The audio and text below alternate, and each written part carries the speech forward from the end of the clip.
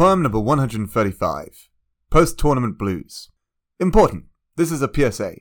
If you've recently found yourself down on a Monday, less enthusiastic than many of your business colleagues, unable to focus on any circular object without wanting to throw it, tying motivational chants before important meetings, spiking any reports done on time to an acceptable standard, or even just relishing cramp for the memory it contains, then you are suffering from post-tournament blues.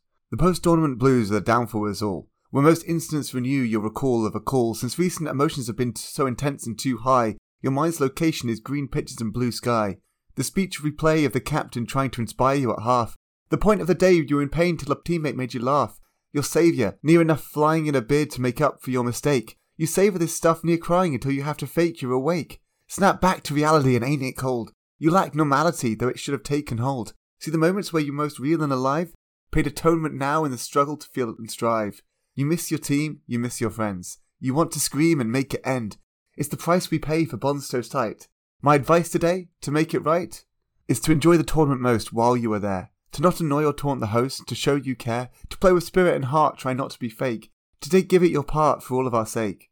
It may not make it any better the day after, trying to fake along with the office laughter.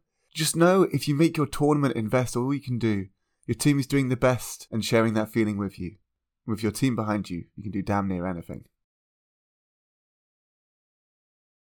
I've been very lucky to play a lot of elite level tournaments in my time, but the time I played for the GB Under 23 team, which is just after this one was in, is probably one of my favourite tournaments. It was a cool mix of both a team that really got along well, that had a unique philosophy and identity that it shared, and also managed to play at a very high level. And though it was possible that we could have done even better, there was no doubt that we were able to compete with every team there, which was just such a fantastic feeling. And so the Monday after was definitely rough indeed. As I'm actually recording this, I'm about to go support the next generation of under 23 players, or under 24 as it's now called. So it's kind of a nice thing to reflect on and what those players are going to be going through.